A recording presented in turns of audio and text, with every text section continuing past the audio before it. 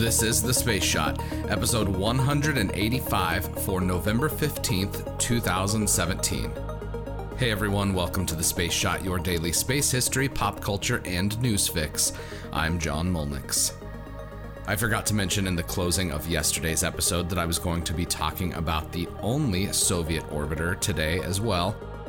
The first two pieces of space history I've got are quick, so let's dive into those so we can talk about the ill-fated Soviet orbiter. The NASA SASB, or Small Astronomy Satellite 2, as it's also known, was launched on November 15, 1972. This small science satellite housed a few instruments, one of which was a charged particle telescope to study the heavens in the X-ray, gamma-ray, ultraviolet, and infrared spectra. The launch of this satellite is unique since it launched from a small platform I had never heard of until I was looking into this mission. The Luigi Broglio Space Center is an Italian complex that's located in Kenya. This center has facilities for satellite communications on the ground in Kenya, as well as an offshore launching site known as the San Marco platform. There were numerous launches at this complex, starting in the early 1960s and continuing through the late 80s. I'll revisit this launch center in late December. On this day in 1990, the space shuttle Atlantis took off on a classified mission for the U.S. Department of Defense.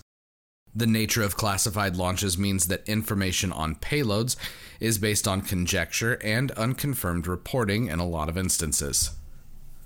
Speaking of classified missions, SpaceX is launching the Zuma mission on Thursday, which is tomorrow if you're listening to this episode on the day it airs.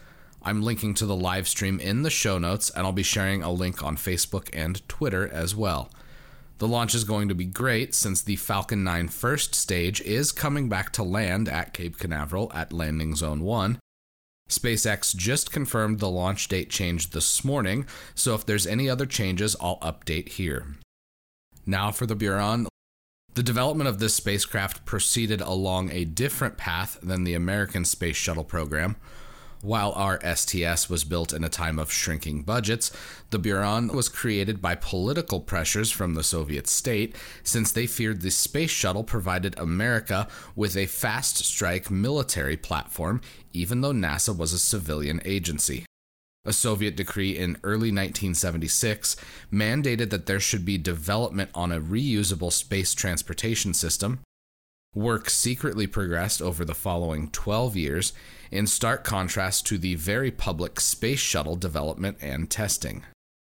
During the development phase of the shuttle, the Soviets created an aerodynamic analog that could be used to validate the aerodynamics of the design. Unlike the Enterprise, which was carried aloft by a 747, the OK-GLI had 4 jet engines mounted at the rear of the aircraft. This allowed the analog to take off under its own power for test flights.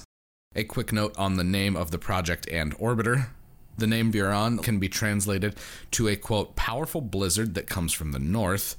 There's other translations, but it's generally translated as a snowstorm or blizzard, even a sandstorm in the summer months that can reach gale force winds. The shuttle made it to orbit thanks to the super heavy lift vehicle called Energia. The Energia flew twice, once during a cargo test, and for a second and final time on November 15, 1988. The Energia Buran lifted off for the first and only time 29 years ago today. This short flight saw the shuttle make 2 orbits of Earth for a total of 206 minutes of flight time. The orbiter touched down successfully in a 38-mile-an-hour crosswind, only 9 feet or so from the center line of the runway. There were no cosmonauts on board to control the orbiter. It landed in a pretty severe crosswind completely automatically. The Buran was designed to fly automated, unlike the shuttle, which was one of the many advantages of this spacecraft. Sadly, the story of the Russian space shuttle ends here. The single successful launch wasn't followed on by the Soviets for other flights, even though there was a second orbiter under construction with plans for a third as well. The orbiters and mock-ups were pretty much abandoned after the cancellation of the program and the fall of the Soviet Union. The Buran that flew into space had a very sad fate. It was destroyed in 2002 when a hangar collapsed, killing 8 workers and destroying the only Soviet shuttle to fly into space. I'm linking to an article on Ars Technica by Eric Berger from July of this year. He has a great piece on the shuttle, and there's also a link to a video of 2 YouTubers who broke into the Kazakhstan spaceport to get a close-up look at the abandoned orbiter. Pictures and high-quality video of the launch and landing of the Buran are difficult to come by, so if you want a good look at the orbiter, I would suggest taking a look at the video in the Ars Technica piece that I'm linking to in the show notes. The legacy of the Buran program is the single flight of the orbiter and the 2 launches of the Energia rocket.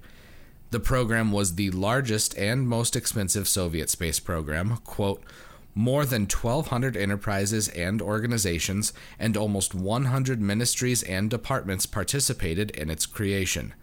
As a result, using mobilization economics methods, the Soviet state produced the Energia launch vehicle, which in terms of its capabilities had no rivals in the world, since the Americans had halted work on the Saturn V Super Heavy launch vehicle after the lunar expeditions. The Energia Super Heavy launch vehicle offered cosmonautics the broadest of possibilities. That excerpt was from Rockets and People by Boris Chertok, a Soviet and Russian rocket designer that authored a 4-volume book titled Rockets and People, which is an interesting source on the Soviet space program. The cancellation of the Buran program meant that the Energia rocket never gave cosmonautics the broadest of possibilities, just 2 flights. A sad end for an incredible machine. Since you're here, why don't you let me know what you think of the show by leaving a review in iTunes. It takes just a minute to do that, and it makes a huge difference because it helps even more people find the show.